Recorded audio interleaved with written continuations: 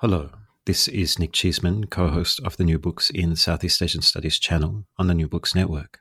The novel coronavirus pandemic of 2020 has pushed us all into our homes. Consequently, because our and our interviewees' home internet connections are generally not as good as those at our workplaces where we usually do our interviews, you may find that sometimes the sound quality in what follows is not quite as good as usual. We're sorry for that and hope it won't interfere greatly with your enjoyment of the interview. Thanks for your understanding while we and our interviewees do our best throughout this trying time to keep on bringing you conversations about new books on Southeast Asia. Do get in touch if you've any comments or suggestions about how we're doing. Stay well, stay safe, and keep listening. New Books in Southeast Asian Studies is supported by the Sydney Southeast Asia Centre, building on the expertise of over 300 specialists at the University of Sydney for research, education and partnerships in Southeast Asia, and by the Griffith Asia Institute, an internationally renowned institution for policy-relevant research on the politics, economics, societies and cultures of Asia and the Pacific. For more information on their latest activities, please click on the links which you can find on the New Books in Southeast Asian Studies website. At the start of 2020, few of us would have recognized the face of the current Director General of the World Health Organization. 3 months later, and in the midst of the coronavirus pandemic, he and other senior WHO officials appear in our news streams almost daily, exhorting governments around the world to take urgent measures to stop the spread of the virus, advising them on how to do so and coordinating efforts. The prominent part that the WHO is playing is not unprecedented, but it is relatively new, emerging in the wake of global political changes in the 1990s and in response to disease outbreaks in the last couple of decades in Asia and Africa especially. In containing Contagion, the politics of disease outbreaks in Southeast Asia, which the Johns Hopkins University Press published in 2019, Sara Davies tracks these regulatory changes and alongside them, the emergence of a regional regime to respond to disease outbreaks among the member states of the Association of Southeast Asian Nations, or ASEAN. Sara is a professor in the School of Government and International Relations at Griffith University in Brisbane, Australia, where she's also a member of the Griffith Asia Institute, one of our sponsors for the New Books in Southeast Asian Studies channel. She's speaking with me, Nick Cheeseman, a fellow at the Australian National University and co-host of the channel. Sara, thank you very much for taking the time to discuss Containing Contagion, and congratulations on publishing what is undeniably a timely book. Thank you so much, Nick, for having me. Sara, social scientists appreciate having their work referred to as timely, as I just did of yours. The term is often hackneyed or misused, an empty signifier when nothing else comes to mind. But that's hardly the case with Containing Contagion. I'm not sure how to put this other than to ask, did you see this pandemic coming?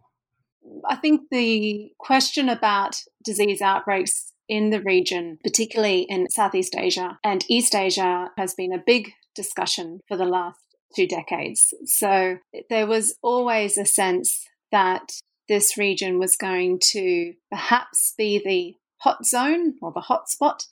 And if it did, it would be a very, very fast spreading event just because of the way this region is so connected. How did you get interested in the topic? In 2003, I was doing my thesis on international refugee law in Southeast Asia.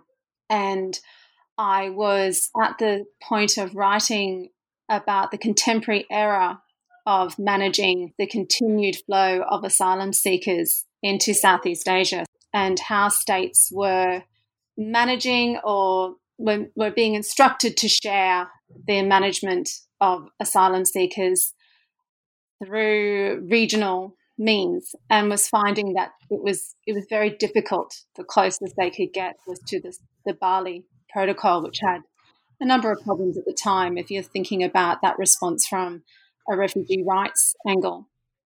And then SARS happened, the severe acute respiratory syndrome.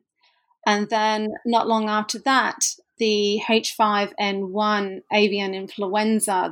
And what I was seeing was discussions amongst the states that I had been watching in another area, very rapid meetings, rapid discussion, sometimes I felt very frank exchange about capacity and limits in ways that I had not seen in this other area. And I was really interested also with the way security was being used in response to this health crisis. It seemed very different to what I had been seeing in the asylum seeker and refugee humanitarian crisis in the region. And so I was just really interested and wanted to try and understand why this was happening. Let's jump in there then on this question of security and the relationship between security and pandemic responses. You say that in Southeast Asia, among ASEAN member states, the language of health security has been paramount to the manner in which they've formulated responses collectively to crises of the sort that we're seeing today. What does that term health security denote, and how has it worked politically in Southeast Asia? There is a tradition of concern, right, about when you say that something is a security problem, you're taking it out of the realm of your normal political tools and your normal political responses. There's a risk even that you are making it an emergency and then you're justifying a whole range of responses that may not always be grounded in rule of law and can sometimes create these very militaristic responses that can be actually quite harmful if we're thinking about individual protection. In the case of health and its use of health security in the region, I argue that what we were seeing, particularly I think from a number of academics, but also from a number of political operatives within ASEAN and within certain states within ASEAN, was a desire to cut across concerns about different capacity, the different health system capacity amongst their memberships, to cut across different political regimes, to cut across economic constraints or trade and travel concerns and say, this issue is essential and it's one that we all have to be dealing with, irrespective of where we feel we are positioned in terms of being able to manage it, and even the consequence of having to expose the fact that there may be some limits to what certain states can do when it comes to something like surveillance. It was almost, I argue, more grounded in human security terms about we need to know what's happening to your health system. How are you managing in the event of an outbreak? Because if you're insecure, we are all insecure. And that idea of a collective enterprise to manage health security, I think was quite deliberate. It was risky because, and I think, we're seeing this at the moment, you can't then always control how individual members will interpret that. But there was very much, and in my interviews with people who were part of the ASEAN Secretariat at the time, there was a lot of thought and attention in collaboration with the World Health Organization about trying to couch it almost in sovereign responsibility. Sovereigns have a responsibility to think about the health security of their citizens, but also a responsibility that sovereign states have to each other in the membership. And I think it was important because it was happening at the same time that there was a lot of discussion about haze pollution and this idea that there were non-traditional security threats that required collective attention. Is there something to the manner in which this health security apparatus has been built in the current period that harkens back to earlier ideas about the relationship between state security and public health in Southeast Asia? You seem to be speaking to how this idea emerges at a particular point in time where both politically and ideationally ASEAN is working towards the kind of outcomes that enable cooperation of this sort. But is there a longer history here to speak to? And if so, is this really a non-traditional security threat? You have touched upon my own private concern about the way in which we separate out what is traditional security and what is non-traditional. It's certainly not something that I personally subscribe to, but I was conscious in this book of trying to tell the story of how the region conceptualized their action and what would compel them to feel collectively that they needed to respond. You are right. And the book was originally going to be a longer historical study of how health is associated with sovereignty and responsibility in the region, because, of course, the region from the 1960s has had a very interesting story of post-colonization, location within the Cold War, as well as a lot of different political regime change, sometimes quite devastating. And I think sometimes we forget or underestimate just how significant some of the conflicts in the region were and what's been required to rebuild and repair. And I also was very interested in it because when I was doing some archival research, I came across the League of Nations and what was not at the time Singapore, but would eventually become called Singapore, was one of the important locations for communicating disease surveillance reports to the then League of Nations Health Organization, which was, of course, part of the British Empire. And there was a lot of critique of health security during the 2000s, and sometimes this was raised by those within the region that health security is something that's being imposed from the United States or from the United Kingdom or even from Australia to just secure themselves, secure their borders from the threats coming from the region. And so there was always sometimes in the critique of this term that reference back to exploitation, to colonization, and the inequalities that have consisted and persist and can be attributed to the reason why this region could become or could be seen as, if you like, a hotspot. We might have jumped ahead slightly and passed over some important descriptive contents in the book into matters of interpretation. So if we can come back to those momentarily, you mentioned very briefly the part that the World Health Organization was playing in mobilizing the interventions to the subject of the book. And that part is based significantly on the revised international health regulations. What are those revised regulations and why are they important for understanding the role that the WHO is playing in creating a different sense of state obligations in responding to contagious diseases? The international health regulations can be traced back to the 1850s and their first attempt to create an international sanitary convention to try and ensure that trade and travel could continue during the building of empires. And it was contested at the time where you had some states, particularly the United Kingdom, was insistent that trade and travel should be maintained even during outbreaks, and there needed to be a set of rules about what should be done at ports of entry to make sure that those ports were complying with a strict quarantine provision, and that would build trust then for trade and travel continue. And there were a number of other countries at the time who were against this and were concerned that a trade and travel measures would exploit those countries or those ports that had the capacity to manage the flow of goods and exercise these quarantine regulations, and those who didn't have the power to do so would be rendered vulnerable due to disease outbreaks. The United Kingdom was quite persistent, and then the growth of empire amongst some of the other imperial states at the time, of states who had imperial ambitions, continued. And so by 1906, we see the sketch outprint, if you like, of what then became the International Sanitary Convention and then the International Health Regulations when the World Health Organization was set up in 1948. And those were adopted in 1951.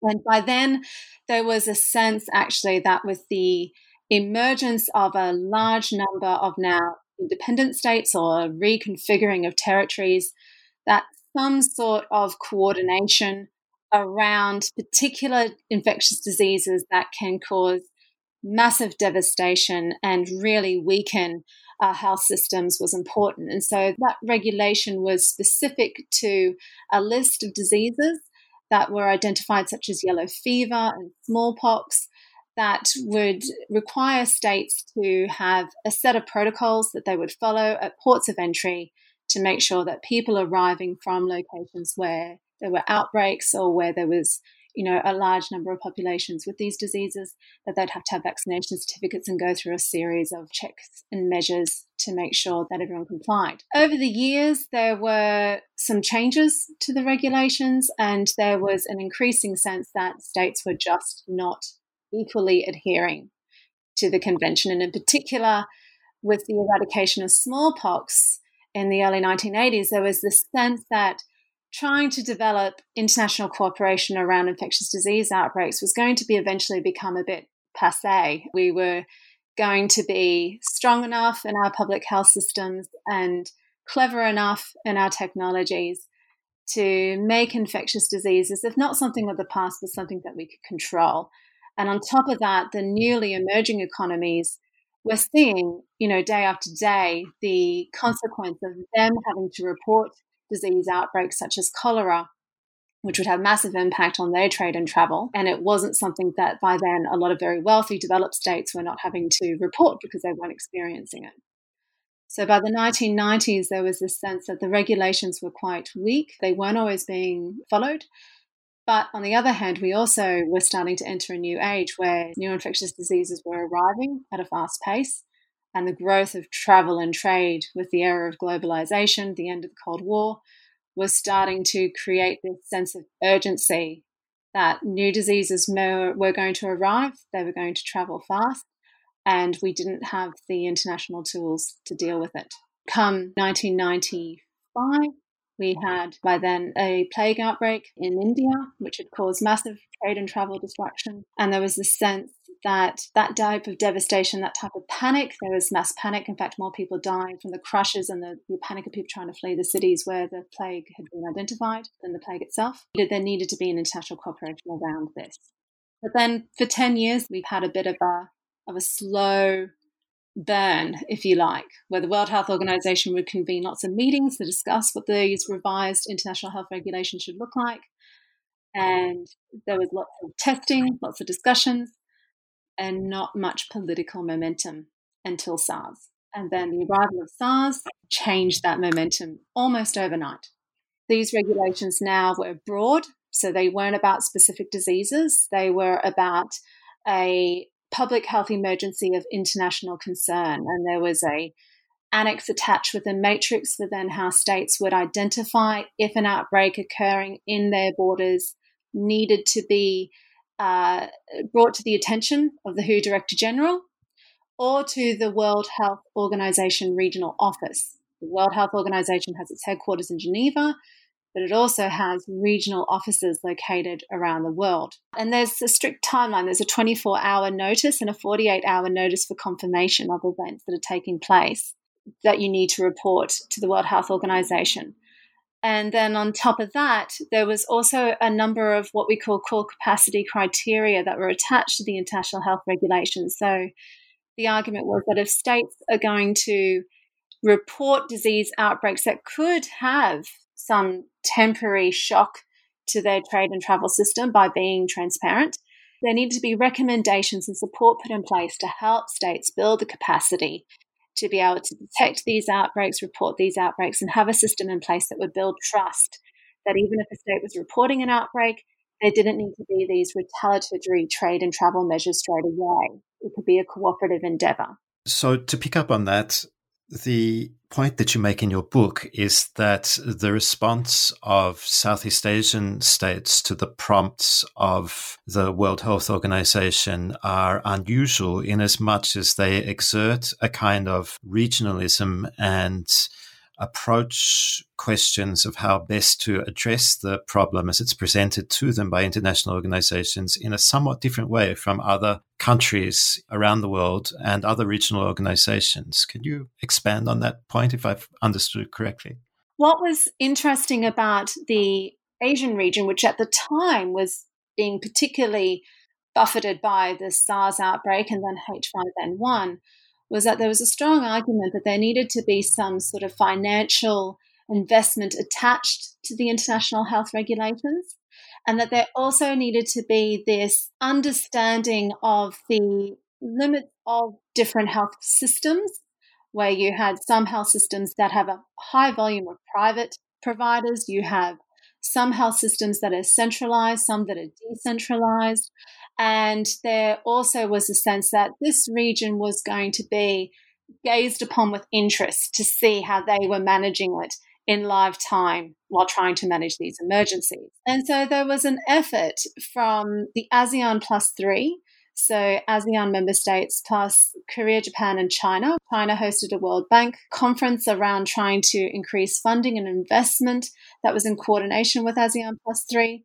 And then you also had a number of traditional donors such as the United States, Canada, the European Union, partake in those types of events. You also had this coordination start to emerge between the two regional offices of the World Health Organization that have responsibility for Asia and Pacific, or what we now call Indo-Pacific, and it stretched across from Central Asia to the Pacific. So that was the Western Pacific Regional Office and the Southeast Asian Regional Office. And the decision of these two regional offices to come together and to present this strategic partnership for the region to follow and how it would adapt and understand its obligations to the revised international health regulations was novel. It really had not been seen in the history of the World Health Organization to that point. There had been massive coordination projects at the World Health Organization led from headquarters, but two regional offices coming together to try and coordinate states' obligations to this international instrument was new. And you then track compliance across the different member states of the Association of Southeast Asian Nations, particularly concentrating on the period of 2005 to 2010. What methods did you use to generate data, and what did you observe? There had been a study done by Emily Chan and colleagues that had been published in PLOS Medicine that had been trying to establish how quickly were states in the Western Pacific region reporting first outbreak of a particular disease that could meet the conditions for a public health emergency of international concern. And that study had looked at reports that had been made by the state to the World Health Organization, any types of reports then that had come from that state and had been published then in an international or an internet disease surveillance platform. So today, everyone watching coronavirus would know you've got the Johns Hopkins website, which is one that everyone's going to at the moment to look at the coronavirus numbers. At the time, one that was very popular and still is today, they were actually one of the first reporters of the coronavirus outbreak was ProMed, which was created in 1994. And ProMed is a fascinating platform that basically reports rumors of disease outbreak events, but they report them after they've been verified by a group of epidemiologists, virologists, and other medical experts, often from within the region, who determine the veracity of what's being reported. And it was being used in this article to try and understand how fast were states trying to catch up with rumors, because this was what was meant to be the aftermath of SARS and then the international health regulations, that states needed to get better at beating the rumors, because rumors create panic, uncertainty, and lack of faith in international cooperation. So what I did was I then took note of what had been identified as the types of diseases that had been identified in the literature as possibly coming under the international health regulations, and I actually went back from 1996, eventually up to 2015, and I tried to look over that period of time. What were the practices and the behaviours of states reporting through the weekly surveillance report to the World Health Organization, and then it became the daily surveillance reports, and compared that then to how was the rumour mill? Was it getting ahead or was it keeping current? Were states beating the types of then reports that were coming from ProMed? But also there was another server that I was using as well, which was run by Canadian government at the time. I ended up just going for first reports. My original ambition was to try and look at verifications. It proved at the time very difficult to do it because of the times. The technology for me and my access was not good enough. But I think today we could do it. And so what I found was that states were definitely trying to get faster at reporting. Most states were trying to get better, more prompt at reporting outbreaks, a range of outbreaks actually. And that for me was quite interesting when you're thinking that a number of states have different capacities and different structures, internal structures for how disease reports make it to the public's face. And you think that cuts across regime type, given that there is such a diversity of regimes in Southeast Asia? Regime type, I think, does matter. There needs to be a lot more discussion about regime type, about how political regimes appreciate and define transparency, how they manage communication networks, what is a state media versus a private or a more commercial media. They're not always the same thing in some of these regimes, and that really does impact then on the types of reporting and the promptness of the reporting that we're seeing. Sara, let's hold on to that point and bring it into the second part of the discussion, where we'll go to the current novel coronavirus pandemic and lessons that we can take from your book for thinking about what's happening to us today and why. New Books in Southeast Asian Studies has the generous support of the ANU Southeast Asia Institute, connecting you with the Australian National University's wealth of expertise in the politics, languages, societies, and economics of Southeast Asia through research, teaching, events, and more. To get details, visit seasiainstitute.anu.edu.au. That's SE Asia Institute as one word. Welcome back to New Books in Southeast Asian Studies, where today's guest is Sara Davies, the author of Containing a Contagion. Sara, before the break, we were talking about a regime type, trust, transparency, and reporting through the international and regional mechanisms for management of disease outbreaks. One of the questions that you raise in the book is whether and under what circumstances a state may not report an outbreak because they don't know what's going on or because they are deliberately withholding information. This question was asked of China in the early days of the current pandemic, but it might also be asked of, say, Myanmar, where well after other states throughout Southeast Asia and around the world were reporting on infections and transmissions of the coronavirus, the government there continued to insist that it had no cases at all. Can we really ever say, is it a matter of the government being dishonest or disingenuous or just plain ignorant about what's happening? And what difference does it make anyway? Doesn't any one of those circumstances undermine public trust in the ability of the state to respond at a moment like this? I'm still not sure. I've done a very good job at trying to explain how I see trust and transparency and regime type, the interplay of these in the book. And part of the reason was because when we think about how do we measure regime type, or how do we measure transparency, or how do we measure trust between a population and government, in these cases, you're not getting very good, consistent quantitative data over that period of time that I was studying. So what I came to depend upon was a lot of interviews and a lot of qualitative methods. So a lot of reading reports and comparing what technical experts were saying about shortfalls in reporting, how they were explaining when there were gaps between what a state was saying they were detecting and then what, say, a rumour site like ProMed was detecting. I also paid a lot of attention to the regime at the time and how was it being characterised.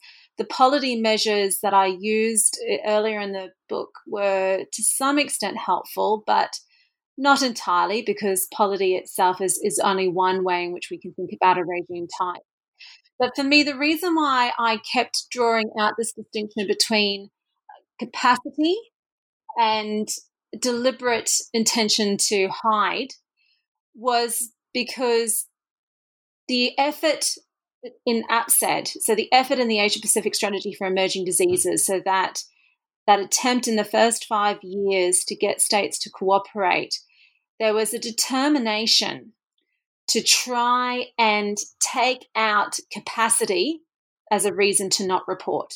If you don't have the capacity to detect an outbreak, or if you don't have the capacity to verify, so to know what outbreak you are dealing with, that's not a reason to not seek help. And so then it became really interesting for me to then track the countries that did then seek help and the countries that still continued to try and avoid seeking help.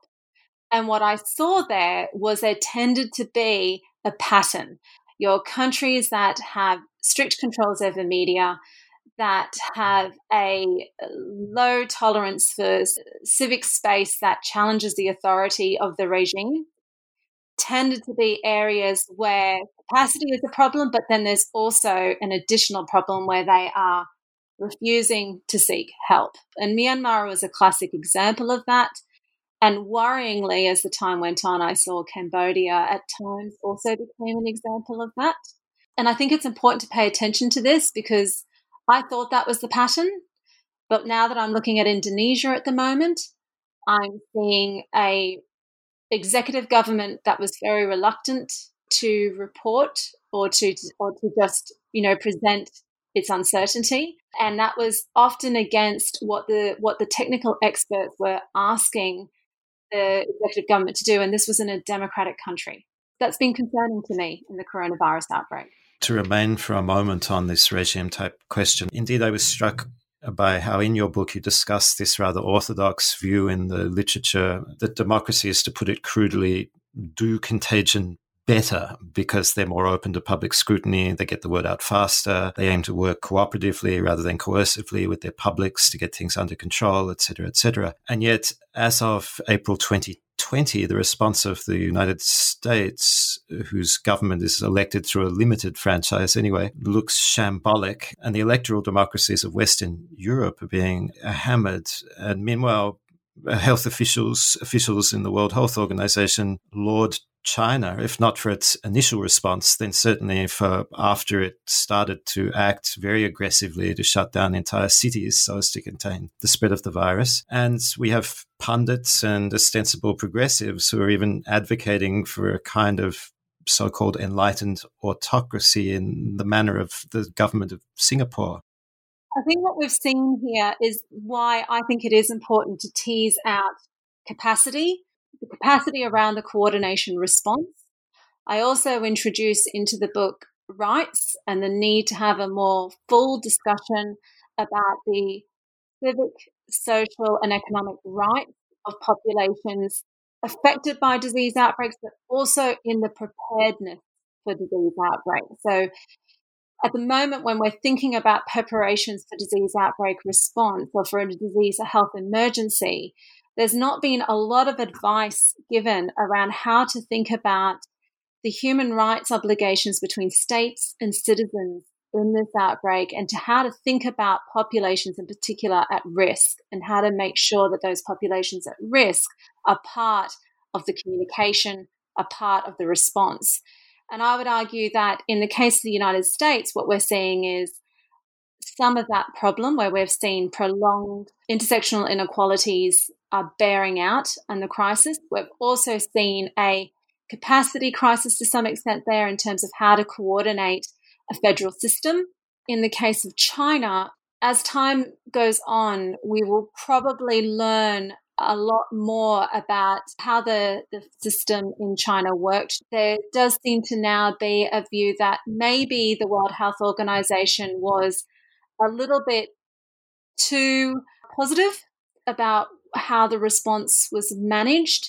That's not to say that the lockdown that then China proceeded with wasn't effective. Whether the numbers are 3 times what are being reported, there's no doubt that at the moment the rates of infection have dropped. You can't hide it for that length of time. But I think what we'll also then see is the cost to populations of the types of lockdown measures. There was some very horrific stories about disabled individuals and elderly individuals and people of very low economic means and the conditions in which they had to endure. And I also think, too, that what we're not necessarily paying attention to is the fact that there are some countries that are more democratically inclined or that have taken on different types of testing regimes and communication regimes, such as Germany and South Korea, and even to some extent Taiwan, there are some other cases here where there have been different types of responses that have been developed, different types of communications. So I don't think yet we can say definitively that those sort of harsh lockdown regimes are the only way that we can try and address this outbreak. And among Southeast Asian states, perhaps the one that's attracted the most attention for its expedient handling of the virus, at least in its early stages, is Singapore. We keep hearing comments like, well, they learned from SARS. What observations do you have about what Singapore has been doing in response to the coronavirus that might be informed by the research that you did on the book? Singapore is a really interesting case. I mean, it's such an unusual city-state, and I think that's the first thing that needs to be said. But it was also an issue for me in the book because it did have such a great story to tell. And of course, I knew that there had been a number of lockdowns that had happened during the SARS outbreak that had led to some rights infringements for certain individuals. And so from a civil rights perspective, I was somewhat conflicted as I was trying to think about the fact that at the end of the day, there is no doubt that their response was quite effective. And the infringements that I saw and that I heard were certainly not of the scale of what I'd seen in some of the other locations where there had also been gross rights violations. I think what's happening with Singapore at the moment, though, is, as you say, is a very good story to tell about exposure, preparedness. So there's no doubt that Singapore has been aware of the fact that it is particularly vulnerable and economically it needs to have a robust preparedness framework. And I think that what we have seen in a number of the countries that have been struggling has been this tailing off of maintaining that focus and vigilance on preparedness and having those constant contacts and discussions between your epistemic communities and your political executive about how to manage these types of emergencies. And I think the reason why we can say that that is certain is because if we look at South Korea, we can see a similar trend there. So they experienced the Middle East respiratory syndrome outbreak in quite a severe way in 2015. And what had happened since then was a real upscale in thinking about how to make sure that there was a preparedness framework in place, that the relationships between your technical advisors and your political executive had a robust sort of exchange system in place, and that, of course, there was the legislation in place that needed to be there to react and respond very quickly, regardless of where the outbreak was occurring within the country. Perhaps the one thing I would add about Singapore has been that there are some concerns that the controls over communication about the virus are starting to be stretched just a little bit to include political opponents. You know, if you have a political opponent who is expressing concern about the social welfare scheme that's being introduced in Singapore to try and compensate those who are having to be placed in self-isolation or lockdown, those comments were taken away. People weren't able to view them, and the individual political opponent was censured for opposing the government response. And have these securitized approaches that you tracked in earlier years come with new laws and agencies to police and control populations of the sort that we've seen in this country, Australia, with the Biosecurity Act? Or are they really working with existing legal and administrative arrangements that are already fit for purpose? There was a number of legislation changes that had to be made, and the majority of the country is directed up into the executive. So it sits actually with the Prime Minister or the executive level of government in terms of the President, in terms of being able to determine then what type of action should be enacted. That is for a general emergency. What we've also seen happen into the coronavirus outbreak has been the use of state emergency laws, but then there's also been a number of states that are revising and returning to the legislation that they have. Indonesia engaging with a lot of discussions about whether or not there needs to be amendments to now permit a civil military response to the outbreak. We also know that Myanmar is undergoing these types of discussions at the moment. So we're seeing some little indications here of some worrying trends for state overreach legitimated in the coronavirus outbreak at the moment. The state is back, as David Runciman wrote. They're back in a big way. Sovereignty is back and borders are back. And from my point of view, they've never gone, but from many points of view, they're back. So what are the implications then for the regionalism that you're describing in the book? How is this regional arrangement doing under the current circumstances? So if I could quickly come back, as I argue at the end of the book, the more we can pay attention to state responsibility to fulfill civil and political rights and see that as part of an effective response to disease outbreaks and risk communication, I think that will improve capacity and I think that will improve trust. In terms of the way the region is responding to it at the moment, I think what I predicted at the end of the book was that we were seeing a hollowing out of regionalism in disease outbreak response. After the Ebola outbreak in 2014 in West Africa, and then again with the Zika outbreak in 2016, there was this sense that the way in which donors were willing to invest in health capacity was to do it primarily through bilateral programs. So you get the state to meet the indicators that you want, and you get them to go through the evaluation exercise, and you want to see, for want of a crude expression, bang for buck. You want to see that what you're investing in terms of labs and in terms of healthcare worker training and these sorts of things, that it is seeing their capacity move up the line.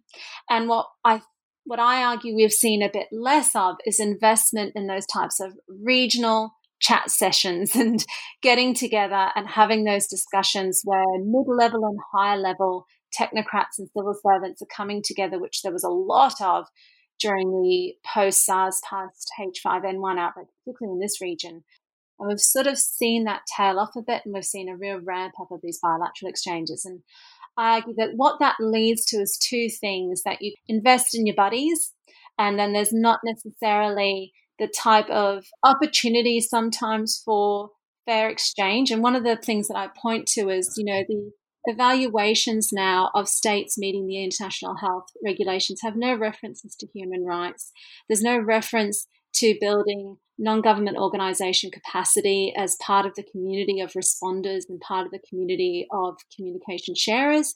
It's just mentioned in one of the assessments as something that they should strive to support. And I think that's a problem, because one of the things that is really important is the regional discussions enabled the opportunity for different actors to come in and take part. And so a lot of the workshops I went to, there were states that were present, but there were also people from university institutions. There were also people from non-government organisations, because it was seen as a general forum where then it was permissible, if you like, to invite these different actors to attend. Sarah, on a slightly different tack, here we are in the middle of this pandemic, and meantime, endemic diseases like dengue fever, which is still prevalent in so many parts of Southeast Asia, but of course transmitted not through human-to-human contact, but via mosquitoes in tropical regions, is continuing. You suggest that health policies in Southeast Asia have been skewed toward events like this pandemic precisely because of the imperatives, the agendas of the World Health Organization and its donors. And I'm wondering if one consequence of the current events is that will increasingly be the case, and endemic diseases in Southeast Asia aren't going to get the attention they deserve. What are your thoughts about that?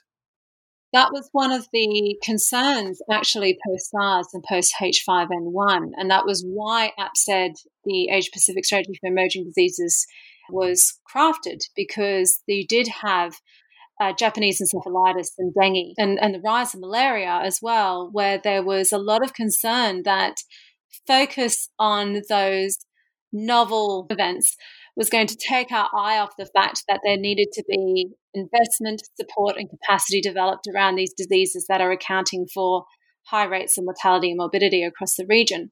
And so that was why the APSED emerged, because of what was seen as there was a deliberate attempt to bring in dengue. So dengue was one of the ones that was pilot exercised in the first 3 years of the phase-in, where they sort of used dengue outbreak, a large-scale dengue outbreak, as a way to test the system. And they was seen as trying to address the immediate concerns that states had by saying if you've taken these types of exercises now, this will build your capacity for that then future event. And so in an environment where we'd already seen those types of investments tailing off in the last few years, and there wasn't so much investment in those types of exercises, perhaps with the exception of malaria, where there'd been a little bit more attention, it may retract even further. And that's going to be a concern. And I think also what's happening is two things. So we've got donors now are going to be fixated on post-coronavirus and trying to just think about how to manage their domestic budgets with their donor budgets and what can be cut, to be frank. And we've also got a region as well, which has kind of started to tail off in terms of its own investment in healthcare. And then that's going to come under massive pressure as well with this current outbreak. So I think there is a need to be quite concerned, actually, about the health effects, the longer-term health crises that we might see.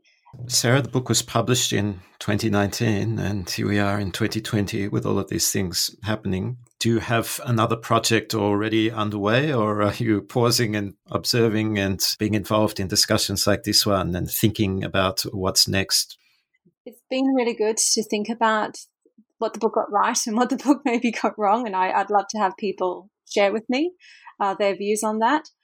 Two things that I've been thinking a lot about after the book was trying to understand a little bit more at a deeper level how groups at risk during health emergencies are brought into the response and how they are accommodated for, particularly in environments where they may be marginalised. So I've started working on a project with some colleagues in Canada and the United Kingdom and Hong Kong, where we're looking in particular at women, so low-income migrants and individuals at risk of violence, and thinking about how risk communication messages include them or exclude them, how they access care, how they access information, and to what extent policies accommodate their needs during health emergencies.